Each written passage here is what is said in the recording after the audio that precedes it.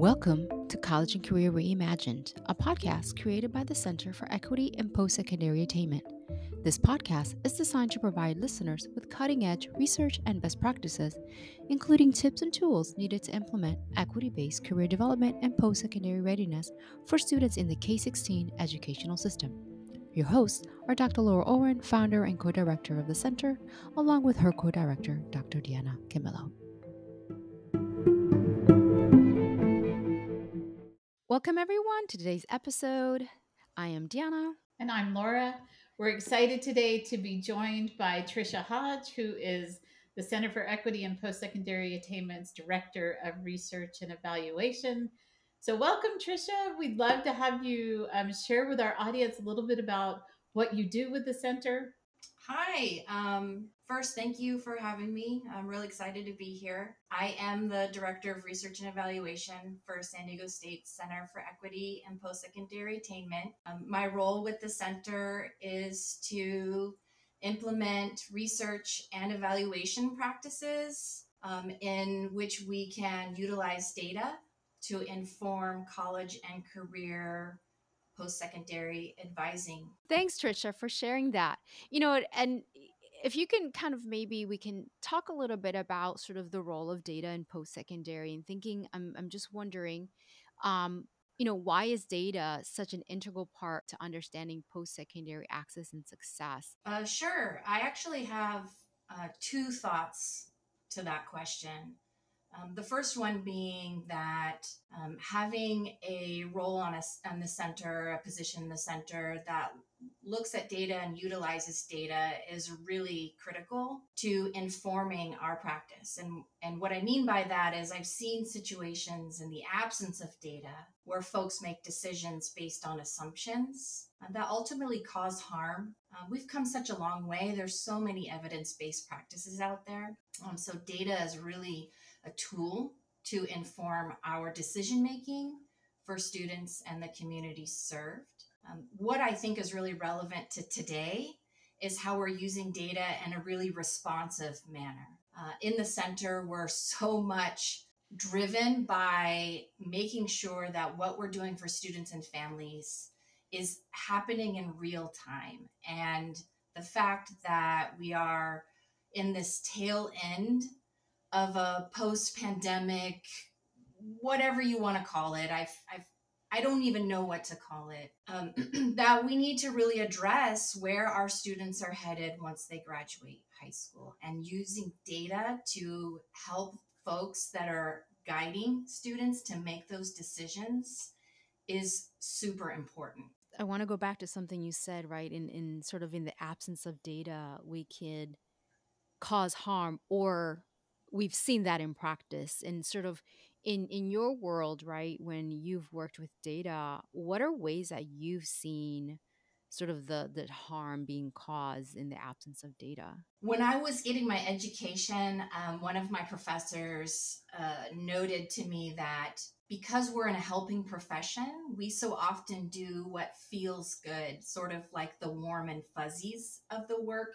We would call it warm and fuzzies. You know, it felt good because we could see smiles on faces. We could see laughter. We could see the visual impact of that happening. But what we noticed is that whatever we were implementing, that change, that behavior change, and in this case would be positive post-secondary decision making, wasn't happening. So without data to inform the impact of the practices we're implementing, and by the way, some of those are not in the moment, they're quite long term.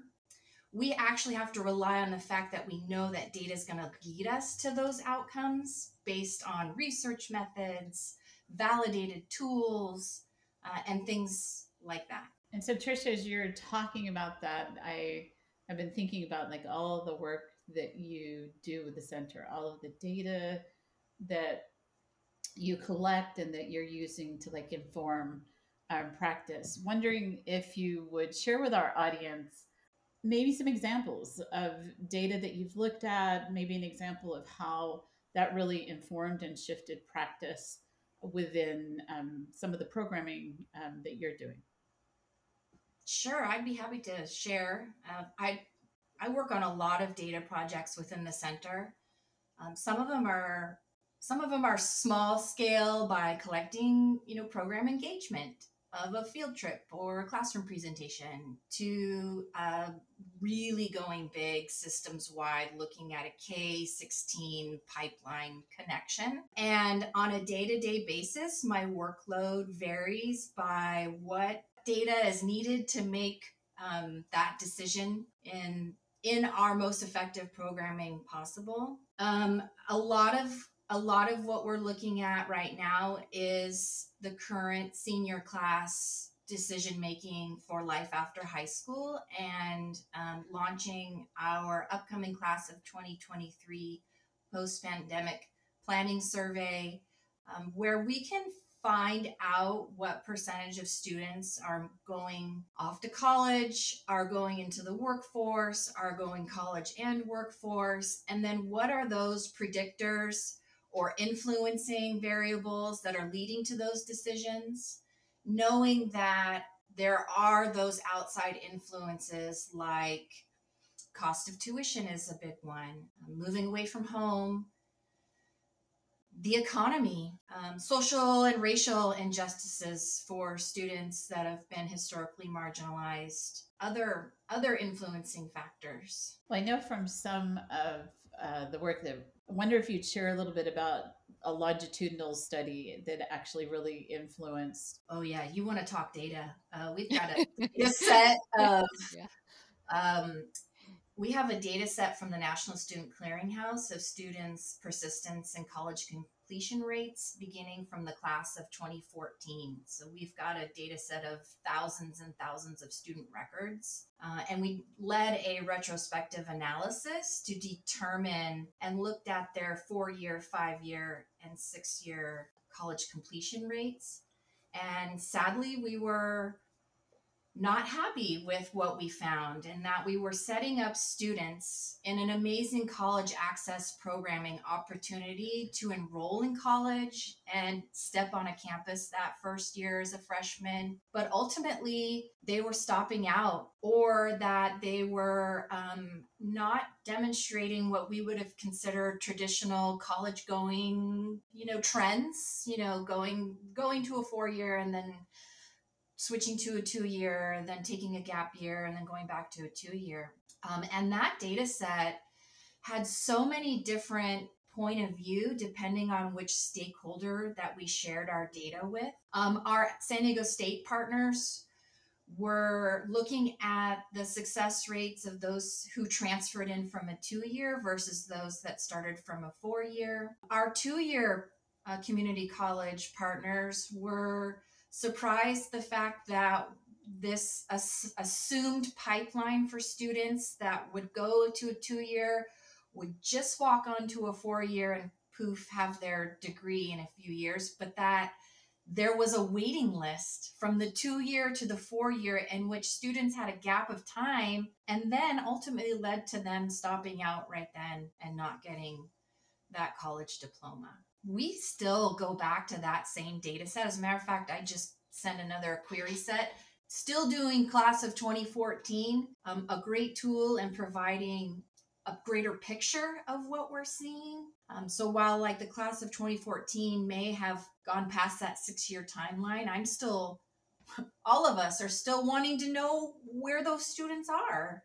It's unfortunate that they, fall out of view and we never hear from them again. So I'm looking at 7-year rates, 8-year rates, and that data we use to feed back to our directors, our staff who are really specialized in these content areas like college enrollment, college persistence and completion, and talk about how do we embed what we're seeing in the data into the practices that you're doing today. And actually right now we're on the cusp of looking at our programming for the next academic year, and how does that data inform where we're going to move forward the programming, and also seeking additional funding sources to support that work.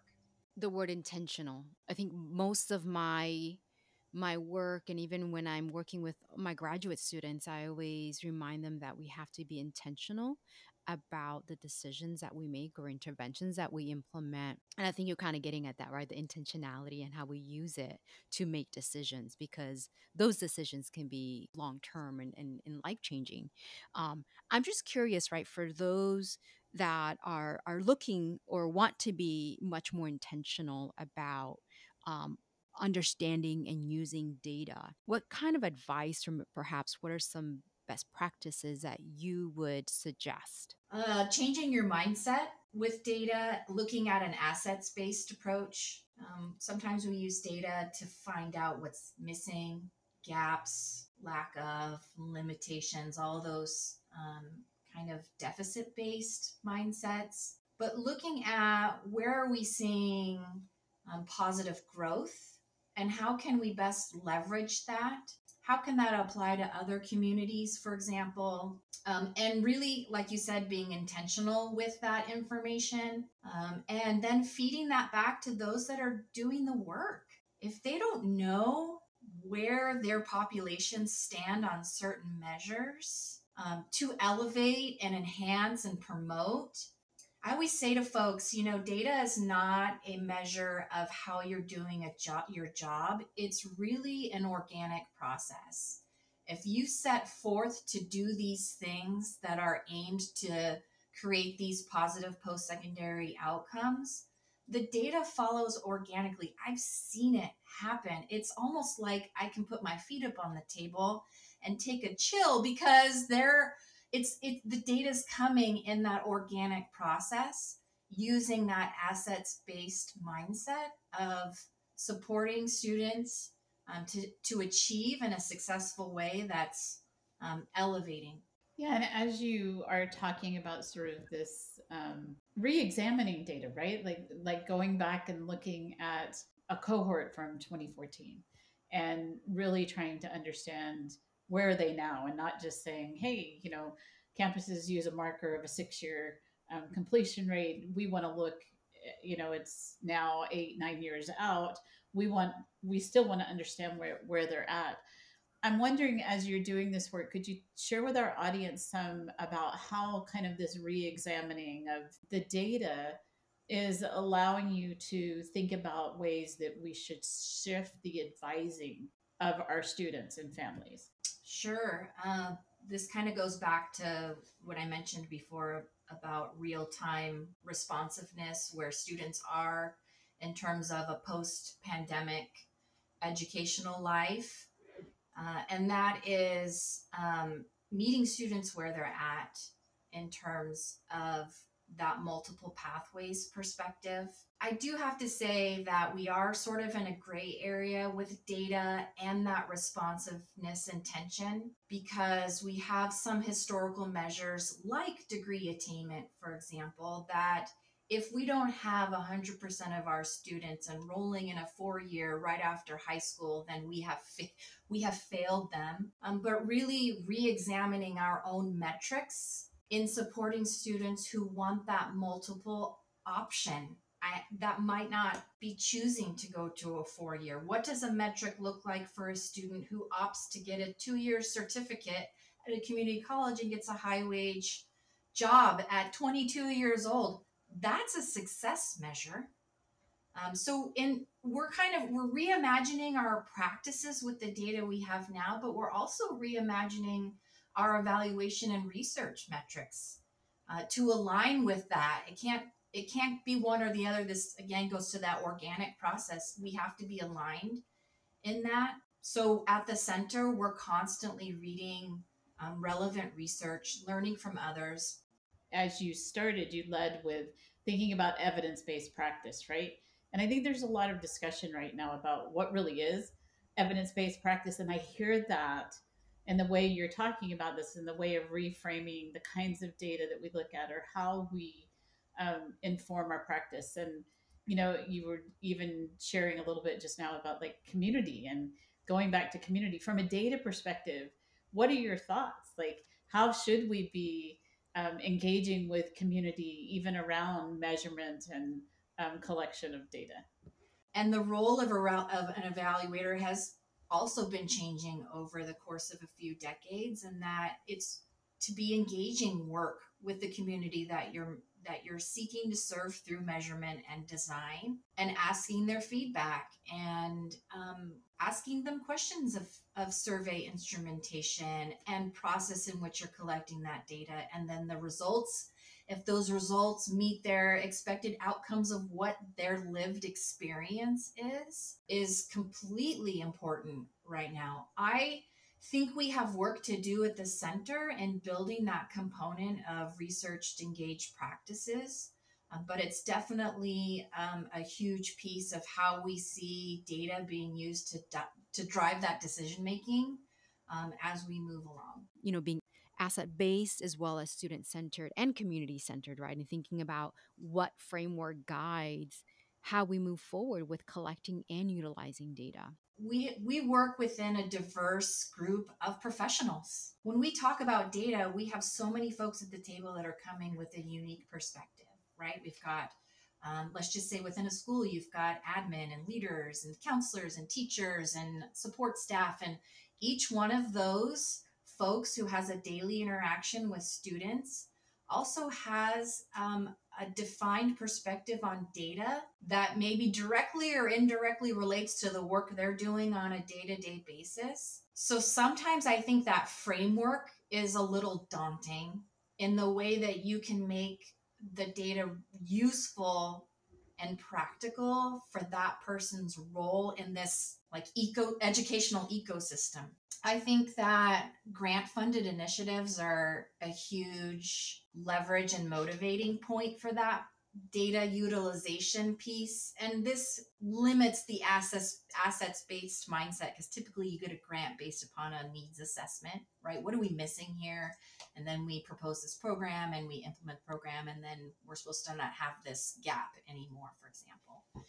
But I do have to say that in the educational field, folks are a little disillusioned with grant funded initiatives because they come and go on a cycle. And if you've been in the profession for so long, you get a little jaded around, oh, great, another grant that's come into practice. So I think really the benefit would be looking at what long-term sustainability pieces can you propose using data that would help folks take what they're learning and seeing with results and then put them into action, knowing that that action is going to be sustained over time. Now, if I can think of an example of that, again, I think it's really difficult because a lot of those grants are on a 3-year, 5-year, 6-year cycle. So unless you have a grant that's going year after year after year, might be hard to put some data into action. Although I do have to say, in my experience, that leadership is absolutely critical to help making that happen. If you don't have a data-driven leader supporting staff to use data in ways that it's embedded in, say, a regular staff meeting. Today, we're going to look at our caseload, everybody, and how many students are completing their post-secondary plan. Great, you're at 95%. What's going on with the 5%? How can we engage those students? Do we need to relook at our implementation practices? Do we need to maybe revise our marketing strategy? Do we need to open up programming in a before school, after school Saturday? Things like that would be taking data and putting it into action. And then look, now we're, meeting 99 to 100% of all of our students. And we see this a lot actually with engaging our parent population. Too often we say, oh, parents aren't, coming to our events, so they're not engaging. But when we look at the data, in a survey, they're reporting that they're understanding college applications and FAFSA requirements for their students. So taking some of that data and building those that are reporting high levels of efficacy in those areas and leveraging those parents to then promote to other parents is one example of using data into action. I mean, my mind is going in so many different ways. You've shared so many nuggets that I definitely we want to revisit this conversation in other ways as well, because you definitely have shared a lot for us to think about. And then I really like your messaging around, being intentional and doing no harm, but also, being student and family centered, hearing the voices of those that we want to support And also really looking at the long term. As a counselor, I saw to what you just explained. Oftentimes, we have some folks that are invested and they're around for 3 years. And if you've been in the building for 10 plus years, you've maybe have seen a cycle, right, of folks coming in and out of the district. And so sometimes you just want to hold on to what you can do when you can control. But I really like all the nuggets that you shared, and my mind is thinking about a lot of different things. But we definitely want to have you back to talk about all the different ways that we want to consider post secondary data, and even talk a little bit more about the COVID study that the center has been conducting in the last couple of years. And I think that there's a lot of information on there that we can share. And I think in closing, we'll ask you what we've been asking all of our guests. What's one tip or piece of advice you would like to share with today's adults who are preparing students for life after high school? Well, obviously, I'm going to give a data perspective to this question. What I would advise folks is that data is not an end result. When you come across a data point, that's not a finality of what's happening. We're humans here. We're studying humans, and humans can be messy. So data is really about seeking to understand. It's a piece of the pie that allows a fuller picture. That's happening for students. So I would advise folks to not be dissuaded by data, fearful of it, or avoid it because it's complex at times, but to embrace and know that that it's an evolution. It's an iterative process, actually. That you take what you learn, you feed it back, you learn more, you revise, you implement, you learn again.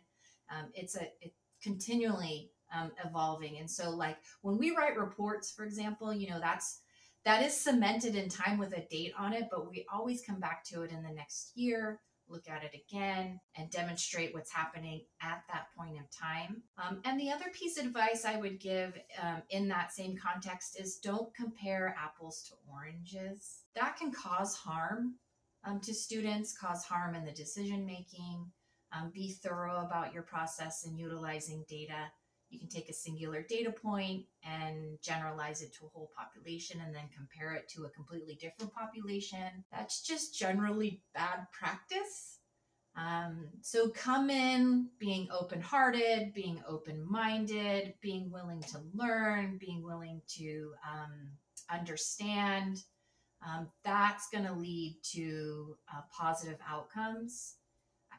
I've seen it. I know I mentioned that before. I've seen it happen.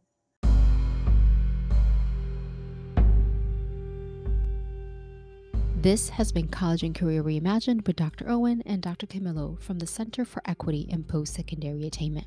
We hope you enjoyed the show, and we look forward to having you join us on the next episode.